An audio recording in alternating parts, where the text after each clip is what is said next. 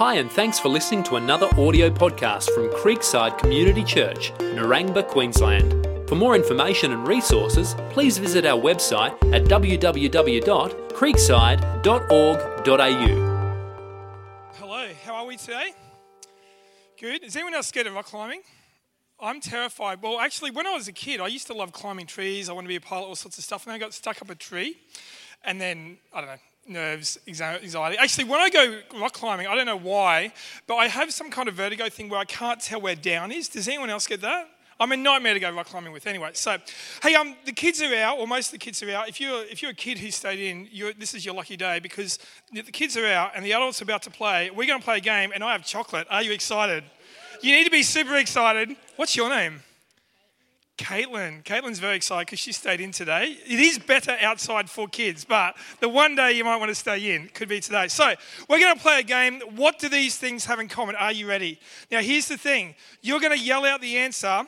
If it's not the answer I'm thinking of, you don't win. It's a suckful game if you think something, you can't argue with the referee. Are you okay with that? Right? So here's the first thing. What do these all have in common? Let's have a look. Yell out the answer if you think you've got it. Oh, hang on. We might go hands because I'm a teacher and I can't see. Yes. They're all Australian. That is correct, but it's not the answer I'm thinking of. Yes. Sorry? They've got eyes. That is correct. Good work. Up the back. They're movie stars. That's correct. They're actors. Famous. You've kind of got to join them all together. What are they? They are famous celebrities who are Australian. There you go. Yes, good work. There we go. This is a fantastic game. So, there you go. Okay, not off to a great start. This one's even harder. This could be bad. Okay, next one. Have a look. Righto. What do these all have in common? Okay, yes. They're what, sorry? Oh my gosh, what's your name? Sorry? That's seriously amazing. So Canada, South Africa, Australia, and I was going to say London. London's not a country. What is it? England. There you go. There you go. You get chocolate. Good work. So there we go. Oh, sorry. I couldn't see you from back there. I know who you are. Okay, good work. Okay, this next one is a bit trickier again. What do these things have in common? Health, kind of. Torch is very close. Right, I'm just going to give it to Shane because that's funny. If you're funny, even if you're not exactly right, you get to win. That's the rule, right? Isn't there a rule in the NBA that you can break the rules if you do a spectacular play? Is that correct? This is what's just happened here. You haven't got it right, but it's funny, so you get the chocolate. So, these are things that are torture. They are hard, but they are good for us. Studying is good for us, but hard. Getting up early, apparently it's good for you. I don't think so, but whatever. Asparagus, does anyone like asparagus? I've just discovered it. I actually like it. It's super weird. And that's actually called, does anyone know what exercise that is? Okay.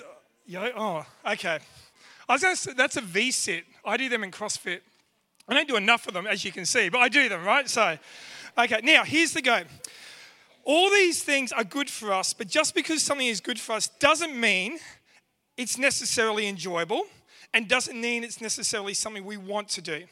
And we find this in all parts of life. Just because something is good for us doesn't mean it's necessarily enjoyable and doesn't mean it's necessarily something we want to do. Over the last, 5 weeks, I think, we've been in a series where we've been looking at how God helps those of us who are Christians, those of us who believe and trust in Jesus, grow in our relationship with Him. And Jason's been working through this, I think it's called an acronym, Fearless. And when you look at what we've been doing over the last 5 weeks, this is a quick rundown. Week 1, we look at feed yourself. Then we looked at engage your places, accept accountability, risk comfort. And this week we're talking about the less, which is really about surrender. Now, If you want to catch up on what's been going on, I'm not going to spend a whole heap of time doing a recap. You can jump online to our website and you'll be able to take some steps and listen there. But if you look at these things, for those of us who are Christians, now if you're not a Christian, you're kind of checking out this whole Christian thing, you're really welcome today. And I'm hoping that when you look at these things, it's not too weird. Because if I was, kind of new to church, as I was, when I was 19, walked into church for the first time, I would have looked at some of that stuff and thought, I don't even know if I can make sense of that. But if you are a Christian, those of us who are Christians, we would look at this and say, hey, listen, is it good to spend time with God daily? Yes. Is it always easy to find time to do that? Well, no, not necessarily. Is it good to carve out time every week to gather together with other people in our community or other people in our church and pray for one another and care for one another? Yes, of course that's good. No one argues with that. Of course that's a good thing. But it's not always easy. There might be a difficult person in your group. Someone like Pete might intimidate me with his massive muscles. It might not always be the easiest thing in the world. And even if you're not a Christian, is it a good thing to invest our life in others and to pour out our life for the sake of those who are in need? Everyone thinks that's a good thing to do, but that can be extremely difficult. It's hard to love people who are difficult to love. It's difficult to sacrifice time and energy when you feel like you barely have time and energy for yourselves. And last week, Jason talked about actually sacrificing part of our money, part of our income. And again, we're happy to give here and give there and give occasionally. But the idea of setting aside part of our income on a regular, consistent basis and pouring that money into other causes for the sake of others, that's not an easy thing to do. So the question I want to ask today is this. Does the Christian life consist of easy activities that we want to do or difficult activities that we have to do? Does the Christian life consist of easy activities that we want to do or difficult activities that we have to do? Let me see if I can explain. Now, I want you to be excited here because I've got my whiteboard. $100 Officeworks, get involved. Okay, right, so I'm a maths teacher, by the way. I work at Mueller College, which is the school attached to Carmichael.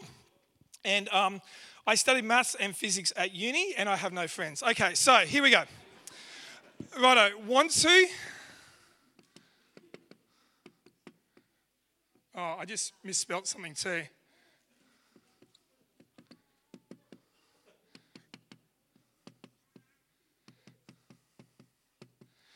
I once put a 5-word sentence up on the whiteboard and spelt 3 words incorrectly, so I'm pretty happy with that. Right, so, in other words, the question today is this.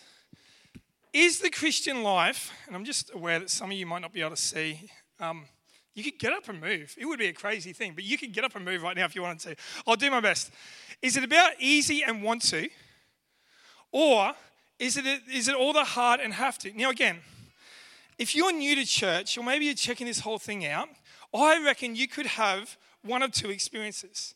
You'll meet some Christians and some Christian communities, and it's all about the stuff that's easy and want to. Like, we're going to have morning tea afterwards. I think there's going to be a pretty spectacular thing happening here next week, which Jason will tell you about. Some things in the Christian life just seem really easy to do.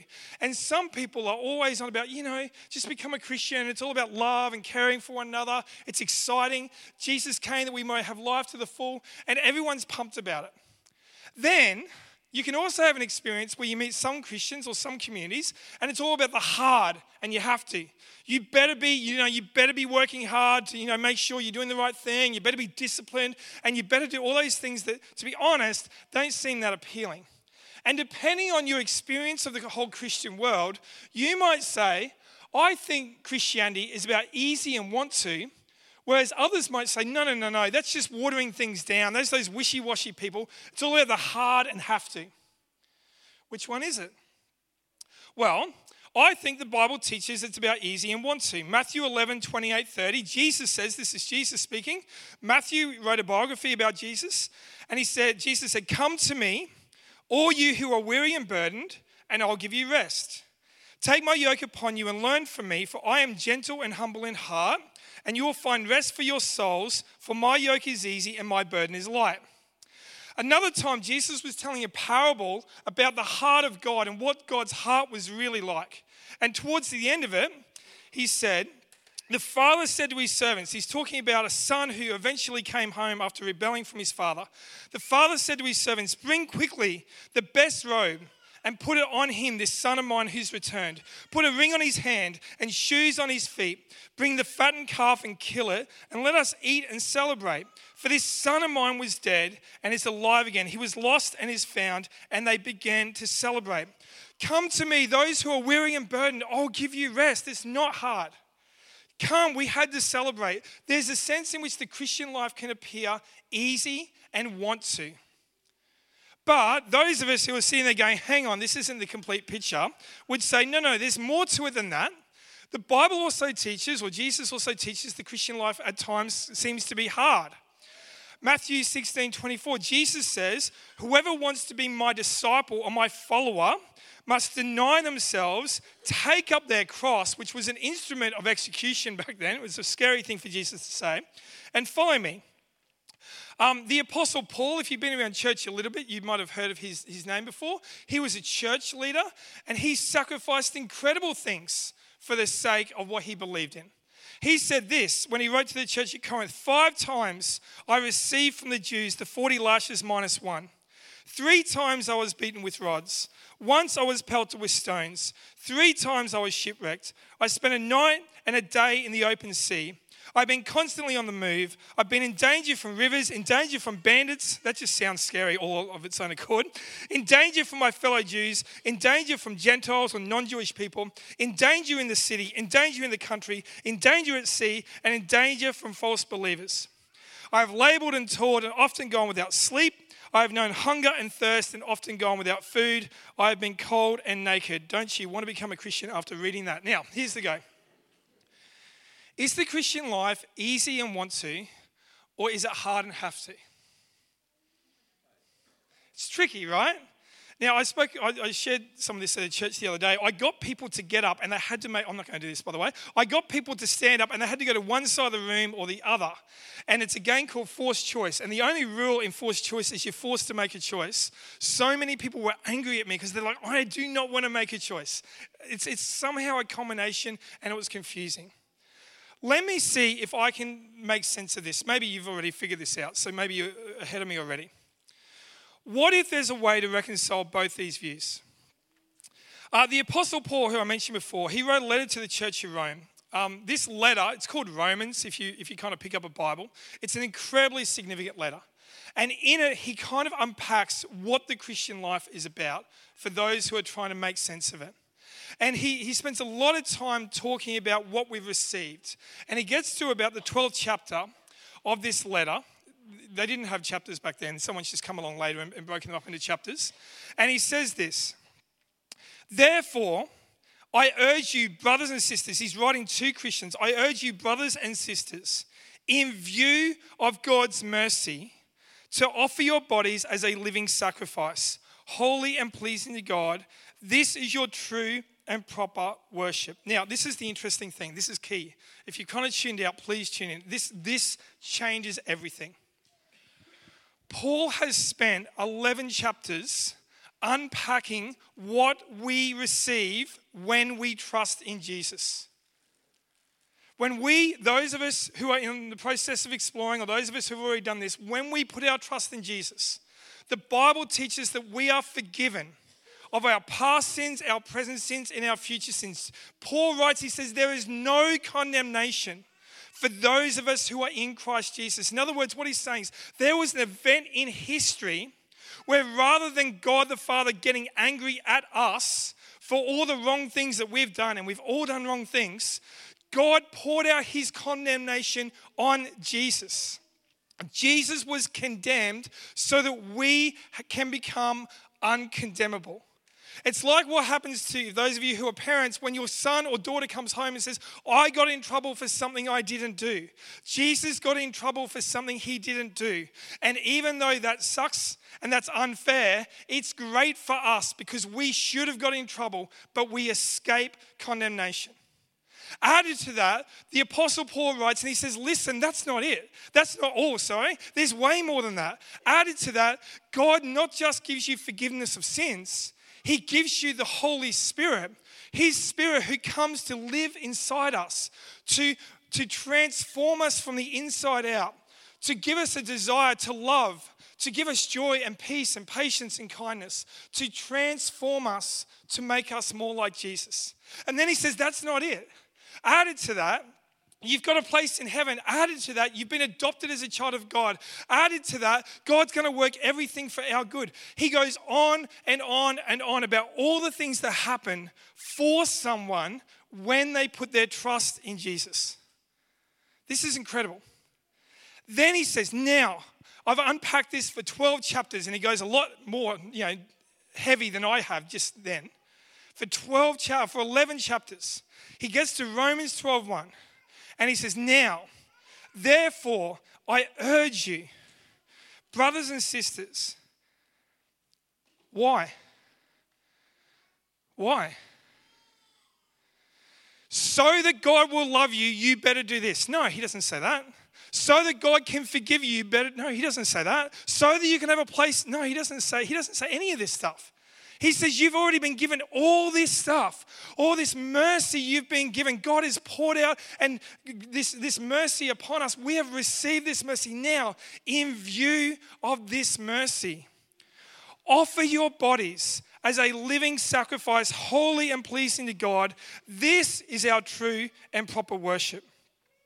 Now, for those of us who are kind of Bible people, if you're kind of new to church, this might be a bit heavy, but those of us who know the Bible a little bit, we would know that in the Old Testament, the part of the Bible leading up to Jesus, the Jews had to make sacrifices to God in order to get forgiveness. And what Paul is saying is, listen, we no longer have to sacrifice an animal in order to be forgiven. We have a sacrifice. Jesus was the sacrifice. He sacrificed himself on our account. But now, would you offer your life as a living sacrifice, not in order to be forgiven, but because we have been forgiven? And what's interesting is this. The New Dictionary of Biblical Theology says, in the Old Testament, only clean animals are offered in sacrifice. According to later restrictions, sacrifices were to be unblemished. We are not able to offer our lives as a living sacrifice to God if we are not clean. But God has already made us clean, and now because he has made us clean, he's washed our sins away, we are now willingly, freely, joyfully able to offer our lives as a living sacrifice. So this is the controversial thing, and this is where you can disagree. But I've given my life to this. This is it. This is the key. This does not exist for the Christian. There is no have to. Do you have to love people in order to be loved? No, you are already loved. Do you have to serve in order for God to forgive you? No, you are already forgiven. Is this making sense? There's no have to. It is everything we do is done freely, willingly, joyfully, voluntarily. It is in response to what God has already done. Now, does that mean the Christian life is always easy? Well, of course not. There are some things that are hard. Just because we want to do them doesn't mean they're easy. Let me see if I can explain. The Bible Knowledge Commentary describes when Paul uses the term bodies, he says, the word bodies represents the totality of one's life and activities, of which his body is the vehicle of expression. When Paul is saying, in view of this mercy, we offer our bodies as a living sacrifice, he's not just saying our physical body, he's saying everything. My time, my energy, my resources. This idea that, God wants 10% of my money. If you've been around church a bit, that's not how the New Testament describes Christianity. The New Testament describes Christianity that in response to God's grace, freely, willingly, joyfully, I designate all my money for God. That doesn't mean I give it all away. It means I realize it's a gift and I hold it and use it the way I think God wants me to use it. I don't just set aside one day a week for God. It's not just one day a week. Every moment, every day, every decision, every opportunity, everything that happens in my life, all of it, in an ideal world, is freely, willingly, joyfully surrendered to the one who came to save, who gave us everything because of his love. Matthew Henry says this: the offering was sacrificed by the priest, but presented by the offerer, who transferred to God all his rights, title, and interest in it by laying his hand on the head of it. When we freely, willingly, joyfully offer our lives to God, we give up our rights and we say to God, thank you for all that you have given me. In response to your grace and your mercy, I give up my rights and I surrender all. That is the Christian life. This is what I think the Bible teaches. Those who truly surrender their lives to God do so because they want to, not because they have to. Those who truly surrender their lives to God do so because they want to, not because they have to. About 500 years ago, those of you who know history will know this. There's a guy called Martin Luther who lived, and he was a monk. He was a priest, and he lived under this incredible guilt and shame, and he thought he had to earn God's love, and he worked harder than anyone else. And then he had this incredible experience of God's love. Let's just check out this video. Okay, let's go to the thought bubble. Luther studied law, and like most law students, he hated it. Then one day, a sudden storm blew up, lightning struck him to the ground, and in a panic, he cried, "Help me, Saint Anne, I'll become a monk." He survived, and in the next 2 weeks, he withdrew from university, entered an Augustinian monastery, took his vows, and sent a message to inform his family, who I'm sure were delighted to have spent all that money on education because monking is so lucrative. In 1505, Luther was sent to Rome on a diplomatic mission, and he ignored all the awesome art and focused instead on Rome's corruption. Luther was obsessed with his own sinfulness, and he kept confessing incessantly. And finally, his confessor and teachers sent him to the University of Wittenberg because, they were a little bit annoyed with him, and they figured he'd be good at teaching scripture. These days, of course, incessant confessors are put on the Real Housewives of New Jersey, but back then you sent them to the University of Wittenberg. Anyway, Luther finally found his answer in St. Paul's epistles, specifically in one line that said, "The just shall live by faith." In other words, salvation comes through faith, not good works, not through prayer or fasting or vigils or pilgrimages or relics or giving to the poor or the sacraments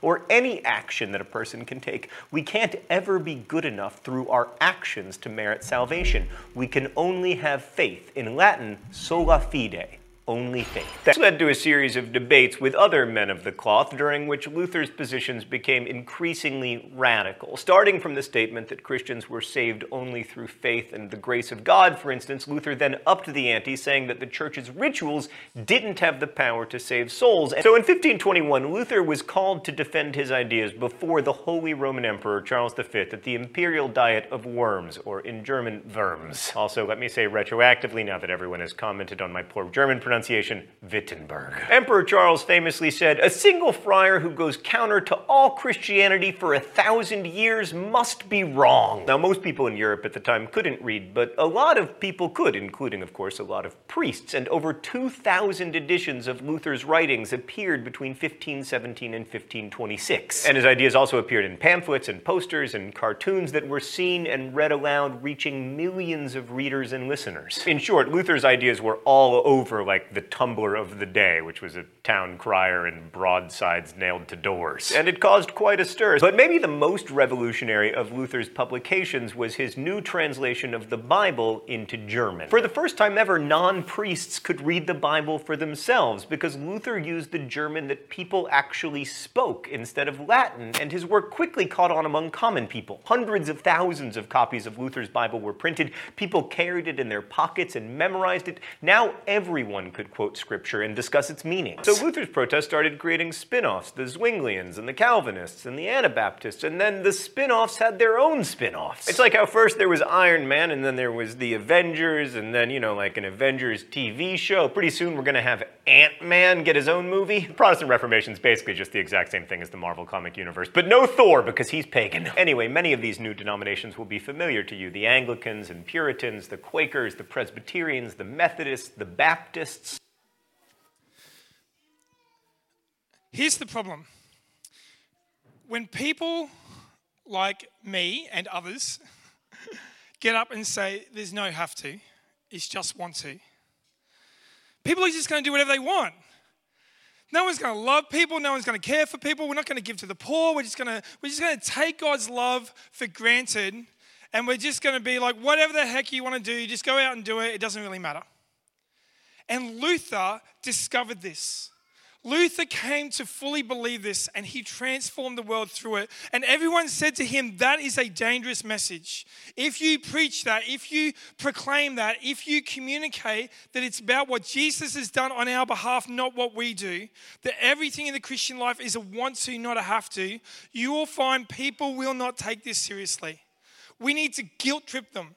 We need to force them. We need to manipulate them and pressure them into doing good works. That's the only way it can happen. But Luther held his ground. Now you would think that someone who believes so much in want to and not have to would just become lethargic and slack and just do whatever they wanted. But that wasn't Luther's story. There has been no one since Bible times more influential than Martin Luther. He has changed the world more significantly than anyone that is alive today. He gave everything for the sake of what he believed in, not because he had to, but because he wanted to. He was accused of watering this whole thing down. And so he ended up writing this I don't even know what they used to call it back then. He wrote this document called The Freedom of a Christian. And he starts off in this document, he says something that's a little bit hard to make sense of, but I'll see if I can explain it. He says in the very first couple of sentences, the Christian is the most free Lord of all and subject to none. But a Christian is also the most dutiful servant of all, subject to everyone. And it goes on to say, if you can make sense of these two statements, you understand the Christian life. And what he goes on to unpack is this. We are the most free of all people. We don't need to do a single thing. We do not need to lift a finger. We have a place in heaven, forgiveness of sins, the Holy Spirit. Everything's been given to us freely. But at the same time, in that freedom, we can do whatever we want. Why would we not want to take every opportunity, leverage every dollar, do whatever we can in all places, in all times, in all moments for the sake of others and for the sake of the message of Jesus? He went on in his preface to his commentary on the book of Romans, and he said this: faith is God's work in us that changes us and gives us a new birth from God. It kills the old Adam and makes us completely different people. It changes our hearts, our spirits, our thoughts, and all our powers. It brings the Holy Spirit with it. Yes, it is a living, creative, active, and powerful thing, this faith. Now, this blows my mind. Faith cannot help doing good works constantly. It doesn't stop to ask if good works ought to be done. How interesting is this? But before anyone asks, it has already done them and continues to do them without ceasing. Christians do not do good works because they have to. They're not even doing good works because they're told to. It's in them. It's exploded in their hearts. They cannot help but speak, help but serve, help but give. Jesus sometimes would say to people, I've done this miracle for you. Don't tell anyone. Now's not the appointed time. The first thing they did is disobeyed him and told everyone. They couldn't help it. The apostles were told, do not speak about Jesus. Talk about God as much as you want. Stop talking about Jesus. And they said, we cannot help but speak of what we have seen and heard. It is in us. Luther went on to say, faith is a living, bold trust in God's grace. So certain of God's favor, it would risk death 1,000 times trusting in it. Such confidence and knowledge of God's grace makes you happy and joyful and bold in your relationships to God and all creatures. The Holy Spirit makes this happen through faith. This is the key. Because of it, you freely, willingly, and joyfully do good to everyone, serve everyone, suffer all kinds of things, love and praise the God who is showing you such grace. Why wouldn't you want this? This is the best news ever. I cannot speak enough about this. This has changed my life and it's changed hundreds, thousands, millions, billions of people all over this planet. This is the thing. This is the message, and this is why we give our lives to this mission. I'm going to pray, and I could talk about this forever, so you're going to have to get me off. But here's the go. I'm going to pray. And you might be saying, you know what? I've been in church a long time, and I've lived in have to column. I thought I had to earn God's favor, and I knew there was God's love. I knew there was forgiveness, but I had to do something. If you're saying that today and you want to shift, I'm going to give you an opportunity. Or you might be saying, I'm new to church. I've never heard this before, but if this Jesus can change people's lives, I want in. I want to trust my life and eternity into his hands. So just while we're sitting there, can we have every single person with their heads bowed and their eyes closed?